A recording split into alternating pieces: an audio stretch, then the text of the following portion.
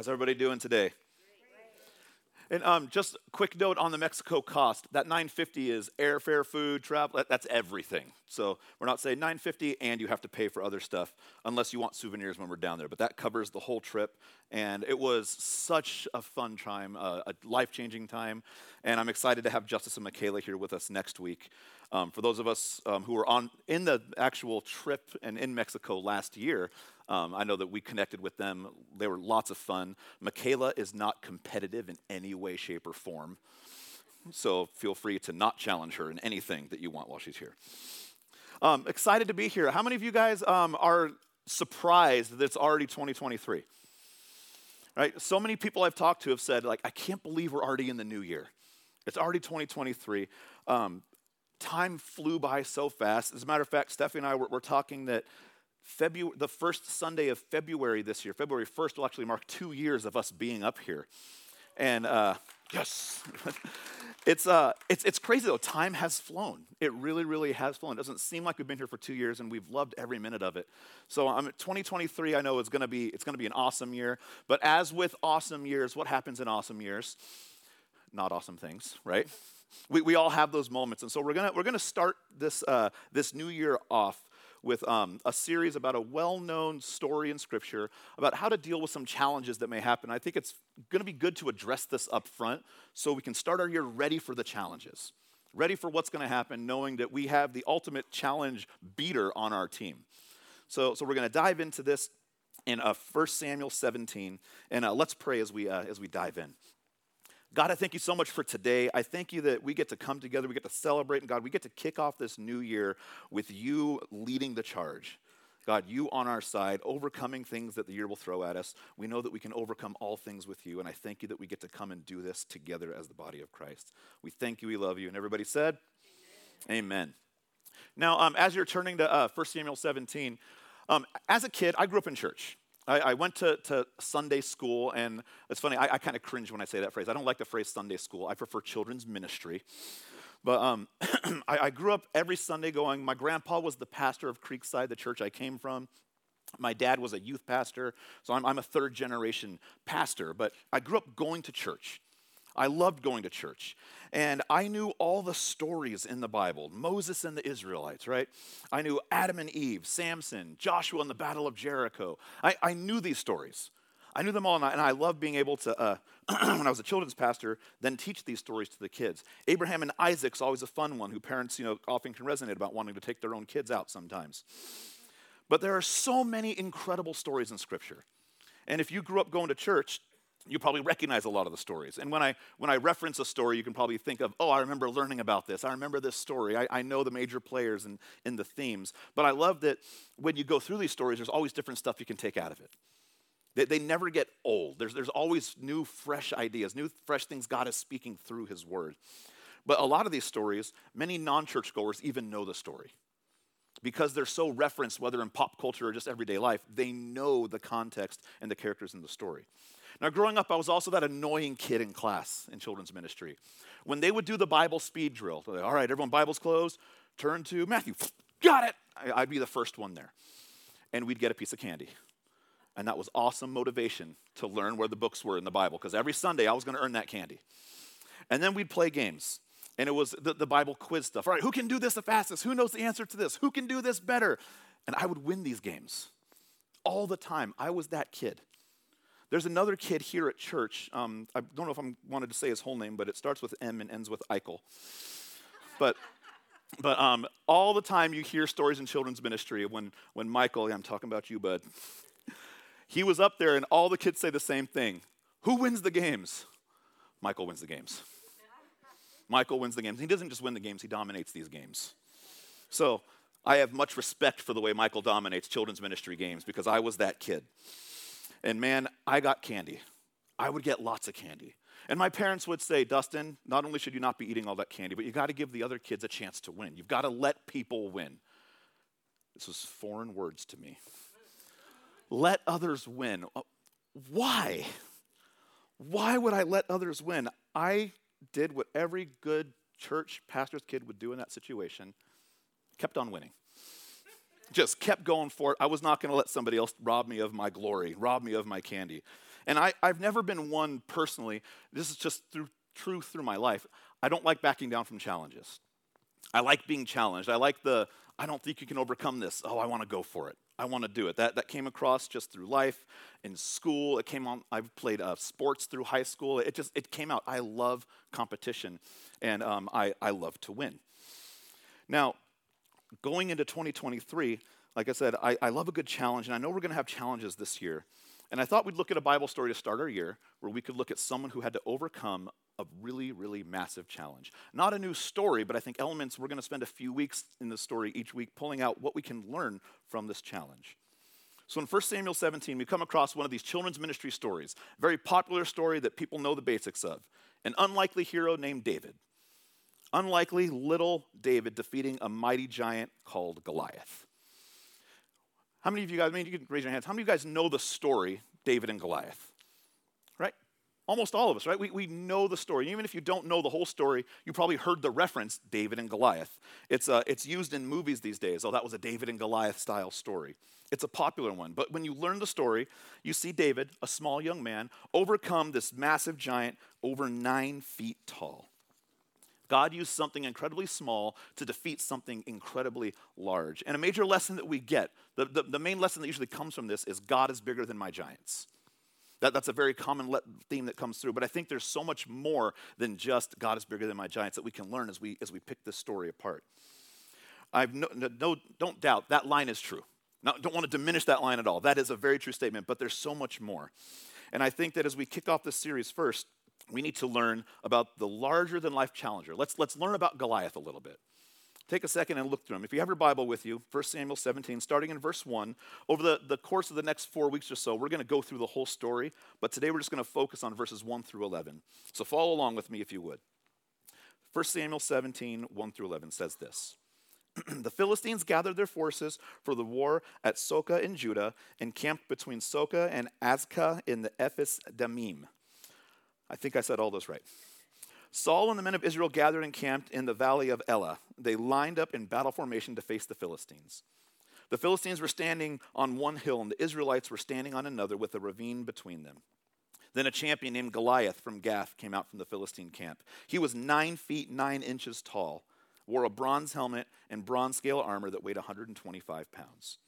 There was bronze armor on his shins, and a bronze sword was slung between his shoulders. His spear shaft was like a weaver's beam, and the iron point of his spear weighed 15 pounds. In addition, a shield bearer was walking in front of him. He stood and shouted to the Israelite battle formations, "Why do you come out to line up in battle formation?" He asked them, "Am I not a Philistine, and are you not servants of Saul? Choose one of your men and have him come down against me. If he wins in a fight against me and kills me, we will be your servants. But if I win against him and kill him, then you will be our servants and serve us." Then the Philistines said, "I defy the ranks of Israel today. Send me a man so we can fight each other." When Saul and all Israel heard these words from the Philistine, they lost their courage and were terrified. Now, spend a minute really picturing this. The Bible says he was over 9 feet tall. That's a big man. Think of the tallest person you've ever seen in your life. They were not as tall as Goliath. This is a big man. My tallest friend growing up was 6'7". He was one of my best friends. We played football together. I hated going against him in football because he was so massive. But I'm not a small guy. I'm 6'2". So when my friend would stand next to me, I felt small. It takes a lot for me to feel small. But when he stood next to me, I would definitely feel smaller than most people. As a matter of fact, one day, I remember I was on a field trip at school, and this guy walked by me, and this guy had to have been close to 7 foot. And one of my good friends in high school, her name was Sheila. She was like 5'1". She was really tiny, and we would always hang out. And when this guy walked next to me, didn't know who he was, but just walked next to me and then walked away. I looked at her and I said, "Sheila, I just had a Sheila moment." I get it. But I've never met someone that is as tall as Goliath. And think of the tallest guys in the world today typically that we see are, if you watch basketball, NBA players. They're tall. Shaq, right? The tallest guys in the NBA are around 7 foot, maybe a little taller. The tallest guys have gone 7.5 feet. Those are tall guys. But now you take the tallest guy maybe you've seen in the NBA, 7'6", add 2 feet to that, and you've got Goliath. And not just, some of the tall guys in the NBA are not bigger guys. They're tall and lanky. Now add armor, muscle, strength, weapons, bloodthirst to that player. Now you have Goliath. If you can picture this, it's pretty easy to see now why any soldier in that army would be terrified when he came out and said, "Do you want to fight?" They were terrified. They were confronted with a clear and dominant-looking enemy. Today, I think we can learn from Goliath things about our enemy today. The Bible says in 1 Peter 5:8 that the evil one is prowling around like a roaring lion, seeking someone to devour. And I know beyond a doubt this year, beyond a doubt, we will face challenges. How many of you guys faced a challenge last year? Right? Some of you guys are like, 2 hands, right? 2 challenges, we got them. Maybe some of those challenges from last year have rolled into this year. You're still dealing with it and going through it. This year will have its own fresh set of challenges. The enemy is out there. The problem is real, right? But I do believe God is bigger. Like we said, he's bigger than our problems, but he prepares us for these trials that we're going to face. The world and or the enemy will throw these challengers at us. The Philistines threw the challenger. He threw Goliath at the Israelites. The world will throw a challenger at you. And I want us this year to be physically stronger and spiritually stronger to address these challenges and know how we can defeat them. Now, in biblical times, we talked about this when we did our, they're gone, the wonderful counselor sign. We talked about counselors in biblical times, right? Counselors today were very different than counselors in biblical times. In biblical times, the counselors were like war advisors. They would go to the king and they would say, this is the enemy, these are the people, this is how you have to navigate this fight. This is the best strategy to go overcome this and what you're going to do. Whereas counselors today do a much more deeper and personal assessment on your life. Very different times call for different things, right? So counselors were different. These counselors in Bible times, they gave advice. It was common practice to send spies. Send spies into the army. We're going to go find out everything we can about these people so we know how to do what? How to beat them. We're going to find their weaknesses. We're going to find out how to tear them apart from within. The spies will give us everything we need to know so this army that's larger and bigger and stronger than us, we can take it down. Now, this still happens. This strategy still happens today in your home. Not like you're plotting to kill each other in your home. You're not sending spies to bring each other's demise, right? But think of a time where you played a game with someone at home, whether it was a card game or a sports game. As you're playing the game, one of the things you have to do is you have to know your opponent in the game you're playing. You have to know how they think if you want to beat them. One of my favorite card games to play is Apples to Apples. I love Apples to Apples. There's actually a Christian version of it out there called Cards Christians Like. It is hilarious, and it is fun. But if you're not familiar with the game, you get all the players out, and there's a stack of red cards and green cards. Everyone grabs a bunch of red cards, and when it's your turn, you take a green card, and it has a word on it, a descriptive word on it, like popular, smooth, entertaining, old, weird, comfy, cozy. So they put it down for everyone to see, and then everyone looks at their red cards, and they have nouns. And their job is to play a red card that they think best goes with that word, but they play it face down. And once all the cards face down, whoever played the green card takes all the red cards, mixes them, and then they pick the best word that goes with their green card. Make sense following along? So the thing about this game, though, is you can't play the green card. You play the player. Is the player going to pick the most serious word? Are they going to pick the most obscure word? Are they going to pick the word that makes no sense and makes them laugh? You're not playing the card. You have to play the player. And so that's the strategy for the game, right? And sometimes when we're playing this game, people were laughing at me like, why did you pick his card? And I was winning, and I said, they're like, that makes no sense. I said, no, it makes no sense, but I knew they would pick it. I knew that would resonate with them. So you're not playing the game or the card. You're playing the player. You have to know your opponent if you want to win the game. So today we will face challenges, big ones and small ones, but when they come at us, we have to know who the player is. You've got to know, what is this challenger? What is the enemy? What is this issue coming at me? The more you know it, and the more you know how it's going to attack you, the best we can, that will set us up best to know how to fight it, how to overcome it, and how to defeat it. How are we going to be successful in the opposition? And interestingly enough, I think our present-day enemy sounds a lot like what Goliath was doing to the Israelites back then. The first thing we see from Goliath is that he questions. The first thing we see, he questions. The enemy today, the challenger today, will question you. You notice what Goliath says in verse 8? He says this, why do you come out to line up in battle formation? Clearly they know the answer, right? I mean, they're at war. But he comes out and asks a very obvious question, but he does it in a way that is so condescending it starts casting doubt. He says, why are you even here? What's your purpose? It's almost like saying, can't you see the difference? You have no chance. Why did you come out to battle or line up in battle formation? There are many attributes we could probably name that are behind these words from Goliath, but I think the big one here is what he throws out in relation to our own battles with the enemy. He's casting doubt. He's causing the army to doubt what they're even doing in the first place. Doubt is an age-old tactic. It was used from the beginning of time, and it's still used today. Have you ever struggled with doubt? It's not fun, right?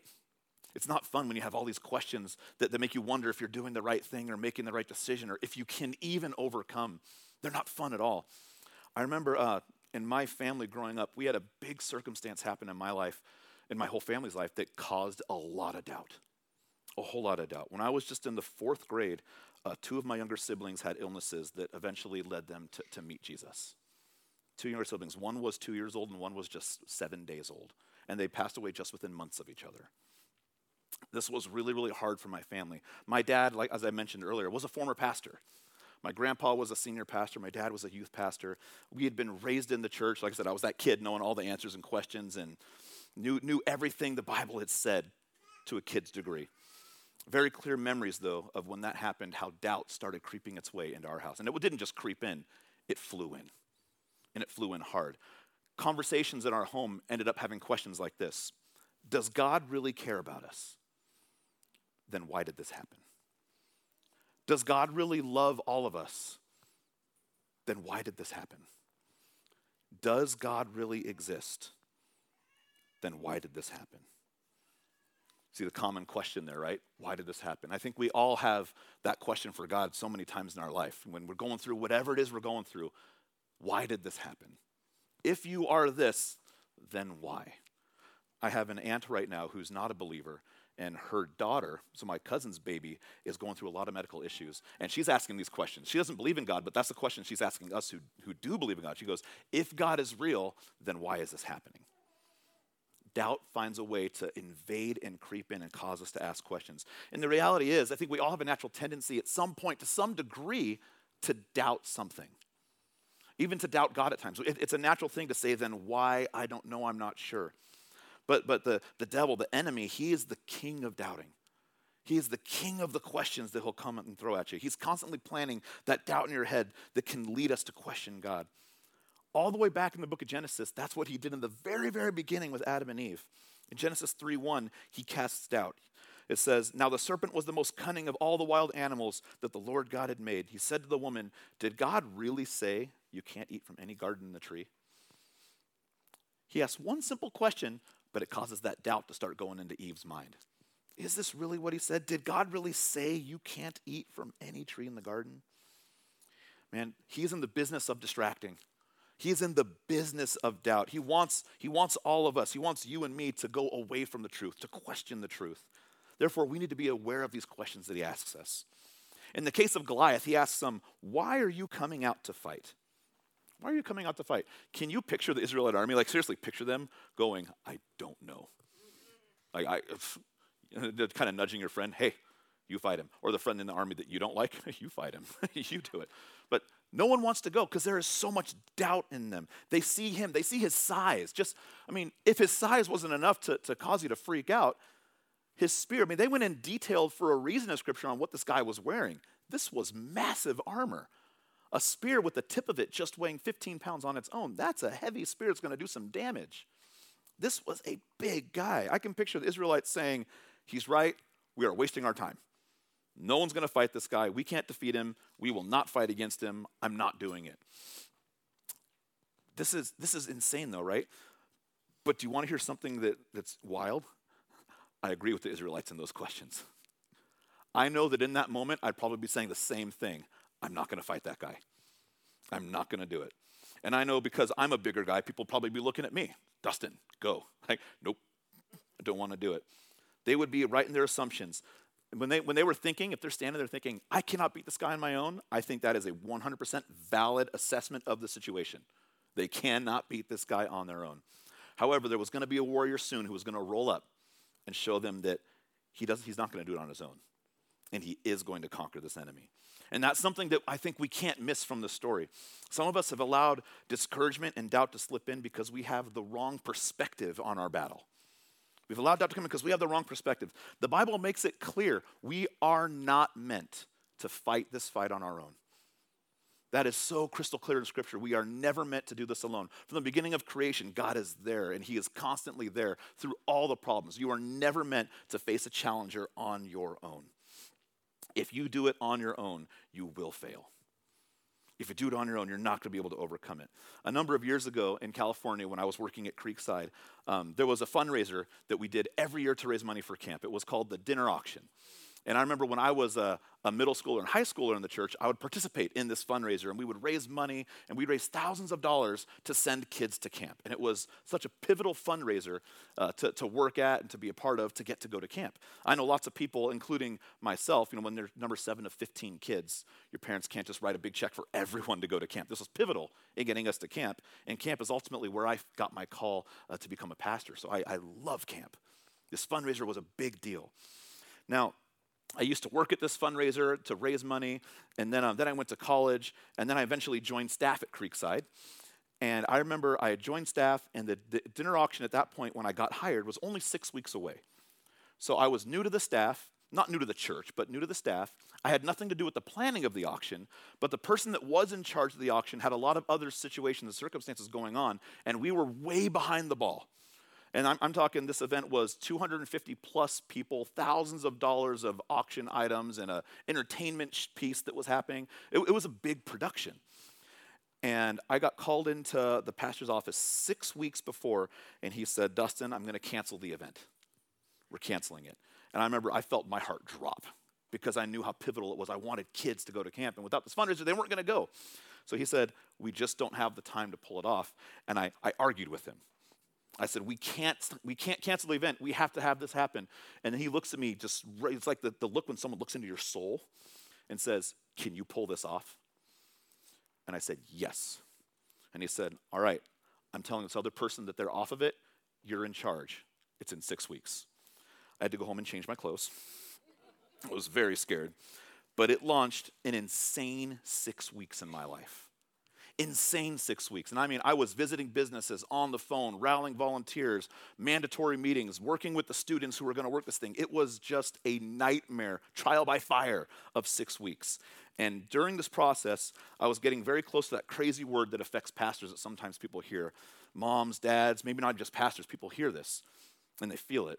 I was approaching burnout.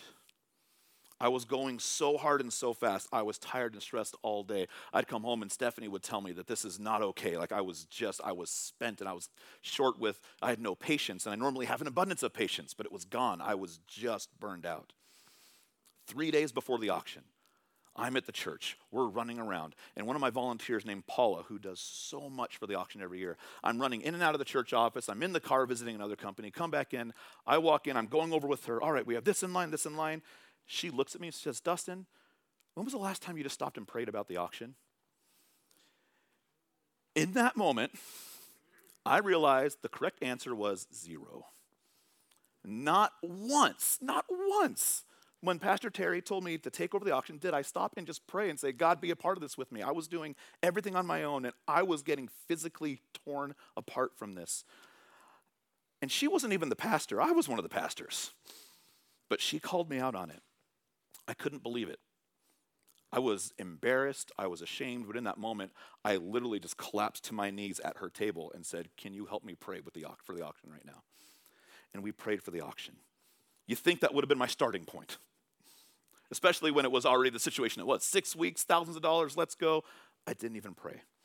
But you know what happened after I prayed? After I said, "God, I want you to be a part of this with me," I stood up and there was this huge weight off of my shoulders.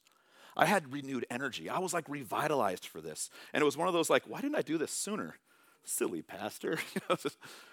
Why didn't I invite God in sooner? Why did I try to face this challenge on my own? Why did I not bring him in? But God showed up. Stress left. Pieces fell into place. Pieces that I was scrambling for started to work themselves out. And what was awesome is in the end of it, we had the most financially successful auction we had ever had. And I don't say that to say like, look at all the work I did, but I say that because I honestly don't think it would have come together unless we took that moment to say, God, I need you. I need you for this. I cannot do this without you. It would not have come apart. Or it would have not been pulled off had it not been for him. Without him, I was going to break. But with him, it was awesome. And we all felt God's hands moving throughout the whole thing. When we receive questions that make us doubt and receive fear from the evil one, we need to know how to respond. We need to know how to respond. Don't approach these questions and think, I can't do this. Say it, I can't do this without God. And let God come in. We don't need to respond in fear. Respond in faith, knowing that he's got you. Joshua 1:9 says, do not be afraid. Do not be discouraged, for the Lord your God will be with you wherever you go. It's a mindset shift. When the challenge hits you, shift your mindset to this. Don't say, shift your mindset to say, I'm not afraid of the problem. The problem should be afraid of my God. I'm not afraid of the problem should be afraid of my God. The second thing we see Goliath do, after he questions and casts doubt, the second thing we see him do is he condemns. The enemy will condemn you. It's interesting, right after he makes the statement, right? He says this. He says, I am the Philistine champion, but you are only the servants of Saul. That you are only part right there is big. You are only the servants of Saul. He's condemning who they are and making them question who they really are in Christ. Now, the word but is extremely important in the Bible, and not like but the word but. Every time we see it, we can assume it's in between two contrasting opinions. We see two things happening. And for instance, in Acts 1:8, Luke writes this. He says, but you will receive power when the Holy Spirit has come upon you, and you will be my witnesses in Jerusalem, in all Judea and Samaria, and to the ends of the earth. So they're approached with a problem. He says, but you will receive something. So it's a good but, right? It's a big word in Scripture when we see this. In a similar sense, Goliath in verse 8 is seeking to elevate himself above the Israelite army. And he says that he is better and they are just the servants of Saul. And if you look at the armies in comparison on paper, physically the Philistines were larger. We see this when they first go into the promised land with Moses' times. These people in this land, the natural inhabitants, are just bigger and stronger. And Goliath being the prime example of their physique. They were generally larger. They had better armor, better weapons, more soldiers. They could strike fear, and they had Goliath. There was no evidence to show that they would even keep their word on the battlefield. If Goliath went and they fought and Goliath killed the guy and said, all right, you're our servants, there's no evidence to even show the Philistines would have kept that, and they would have just slaughtered them anyways. They had every reason to be afraid. This was huge in hand-to-hand combat. Now, I want to, for example's sake, Theoden, come on up here for a second. Yep. Now, Theoden's actually grown a little bit this last year, but when I first came to Celebration, Alan started up the youth ministry again, and we're outside playing football. Theoden didn't want to be on my team, and I didn't want to be on his team either. So we're out there playing football, and just on paper, on eyesight, if someone's going to tackle someone, you can probably see how this is going to go. And so we go out there, and it's actually one of my favorite youth stories. Theoden caught the football, and I just picked him up with the football and ran the other direction. Just figured, we're going to get a touchdown, I'm just going to take you with me. And there were other times where I was running, and there's just the one, the move, the stiff arm, and Theoden goes down, and he doesn't make the tackle, right? So if you think of, now imagine Theoden being, a little smaller and me being like 3 feet taller. Now you've got a picture of what's about to happen in Scripture, right? On paper, this is nothing that anyone is signing up for. Thank you, Theoden. You can go sit down now. Yes, thank you. On paper, Goliath has the advantage. There's an important statement here we can't miss. Underline that in your verse where he says, you are only the servants of Saul. You are only the servants of Saul. A few minutes ago, we talked about doubt. But here I want to talk about trust. When you remove all things, remove everything else from your life, who is it that you can trust? Who do we look to? See, it's clear how prominent in division our world is right now, right? But in dividing world, who can we rely on? Who can we go to and say, this is the constant, this is the person who's got us no matter what? We can go back to God and say, I trust him.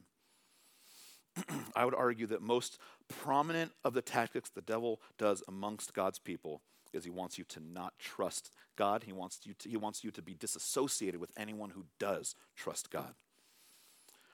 Some of us have associated ourselves with a denomination affiliation, right? Or maybe some of us have associated ourselves with a political affiliation, or we have our sports team identification. But none of those matter as much as your identity with Christ. None of those matter as much as your identity with Christ. Sometimes we look to a political leader more for leadership than we do for God's word for leadership. We start disassociating ourselves. We start diminishing who we are in Christ instead of letting that be who we are identified in through Christ. We need to look at him so we don't get further divided from ourselves. The ultimate unifier, I know in this room we have people that lean towards the left. We have people that lean towards the right. We have people that voted this way, people that voted that way. We have people that root for the Seahawks and a person who roots for the Niners. Like, I get this. But that's not what identifies who we are. We are identified because Christ unifies amongst all of our differences. Don't ever let someone look at you and say, you are only this. You say, no, the only thing I am is a child of God. And that's bigger than anything else anyone can say. The dialogue between Goliath and the Israelite army comes to a temporary close in verse 11. The Bible says this: when Saul and the Israelites heard this, they were terrified and deeply shaken. They were terrified and deeply shaken. I think the final thing we need to realize is that the enemy will strike fear. The enemy strikes fear. We talked about how he wants to distract. We talked about how he casts doubt. He'll do whatever it takes to make you afraid. One of the most prominent things is to make you afraid of what he's doing and how you can't overcome it. I've gone through seasons of my life where I've lived in fear. Seasons where I knew I shouldn't be afraid, but I was nonetheless. Believing lies people tells you about yourself and having that really hinder what you know you're supposed to go do because you're not diving into what God's called you to do. Fear will keep you from stepping out into faith, though. Another prominent story that we've talked about in here before, too, in Matthew 14. We see Jesus walking on the water in the middle of a storm. We see Peter.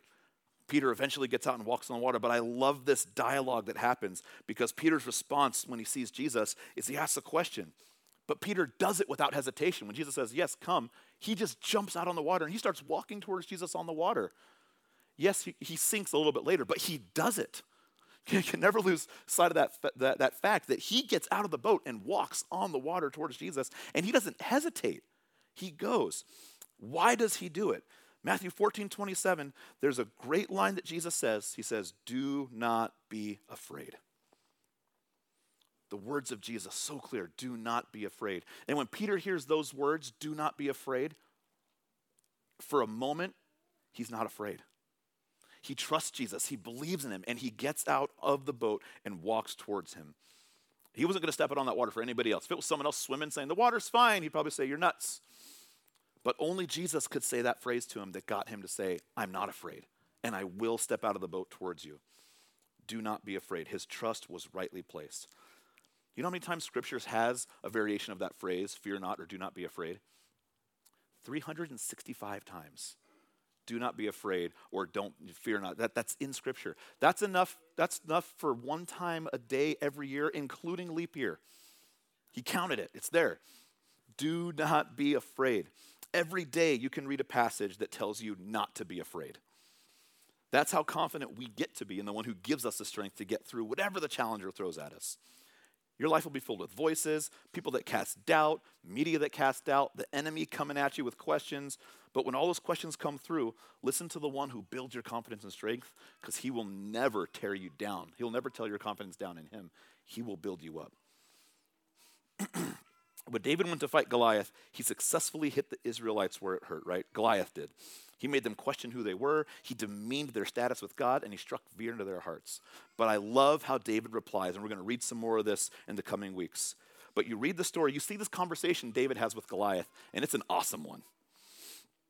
Goliath questions who David is. Goliath demeans his status of a soldier by mocking his lack of weapons. He says he's going to kill him and feed him to the animals. Goliath looks at him. After he does this to the army, he does it to David. He questions him, he demeans him, and he says terrifying things.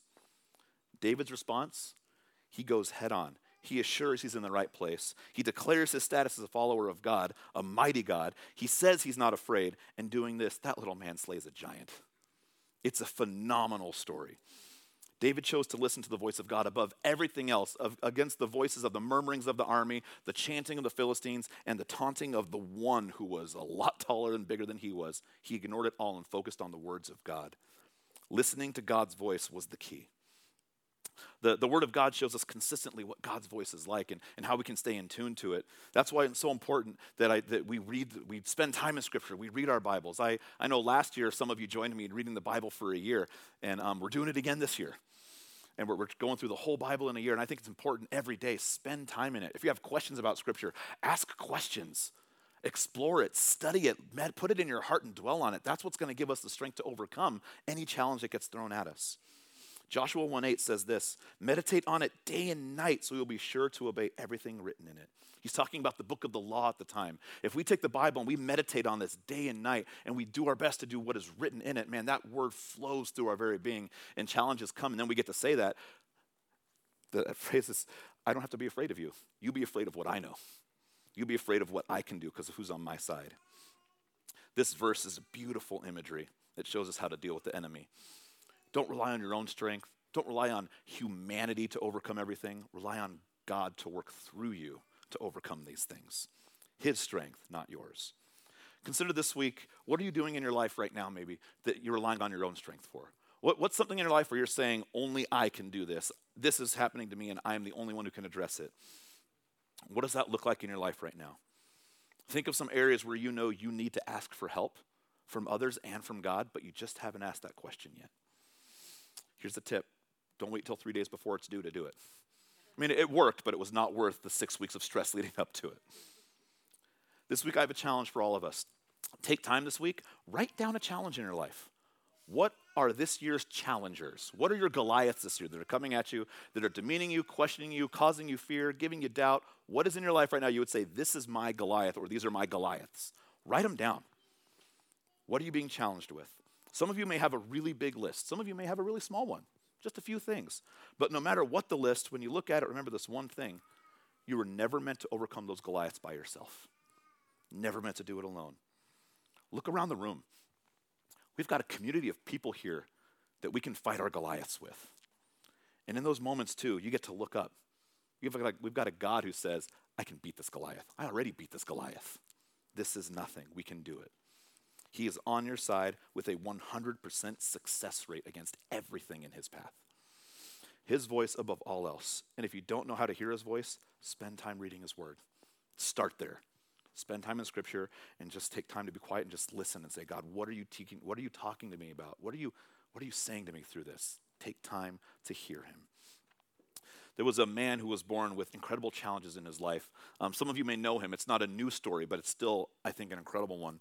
A man named Nick Vujicic was born with no arms and no legs in Australia. He went through incredible challenges, and at just 10 years old, he considered suicide. And I can't imagine being born with no arms and no legs. And then one day, he had an encounter with God. And now he is a motivational speaker who encourages others to face their challenges and trust God. And he gets the privilege of speaking to thousands of people a year. So go ahead and check this out. Isn't that amazing? And you can, if you YouTube Nick Vujicic, you'll see tons. He's preached sermons. He's done motivational speeches. He speaks at high schools. But he goes out, no arms and no legs, skydives, swims, surfs. The guy does amazing things. He's the epitome of looking at a challenge. And when he was 10, he almost cashed it in, because he was trying to do it on his own. They had an encounter with God, and now he's talking to thousands of people all about what God can do. And he's the epitome of, don't tell me I can't do it. And he goes and does it. Imagine your life. Imagine your challenges. What can God do through you to help you overcome your Goliaths in your life? Don't let the challenge demean you. Don't let it beat you down. Don't let it cast fear. You do it to those. Tell it who it's up against and conquer your challenges, because that's who God is for us. Amen? Would you stand with me? God, I thank you so much. I thank you that God, through you, nothing we can't be overcome. God, I pray that when challenges come in our life, we're able to identify what it is, what the enemy is trying to do, and we can say, you can't do that because I have you. God, I pray that if anyone in here right now maybe is on their own, they've never given their life to you, they've never said, God, I want you to help me overcome this. God, I pray that right now you make yourself real to them. God, that they invite you in to be a part of their life. God, for those of us who know you, who are still dealing with these things, God, I pray that for all of us, we have that step of humility where we say, it's not about me, God, I can't do it, but with you we can. So God, I pray you join us this year. This year is the year that nothing takes us down, God, but that we take the challenges down the same way that David took down Goliath. We thank you, we love you, and everybody said, amen. Amen.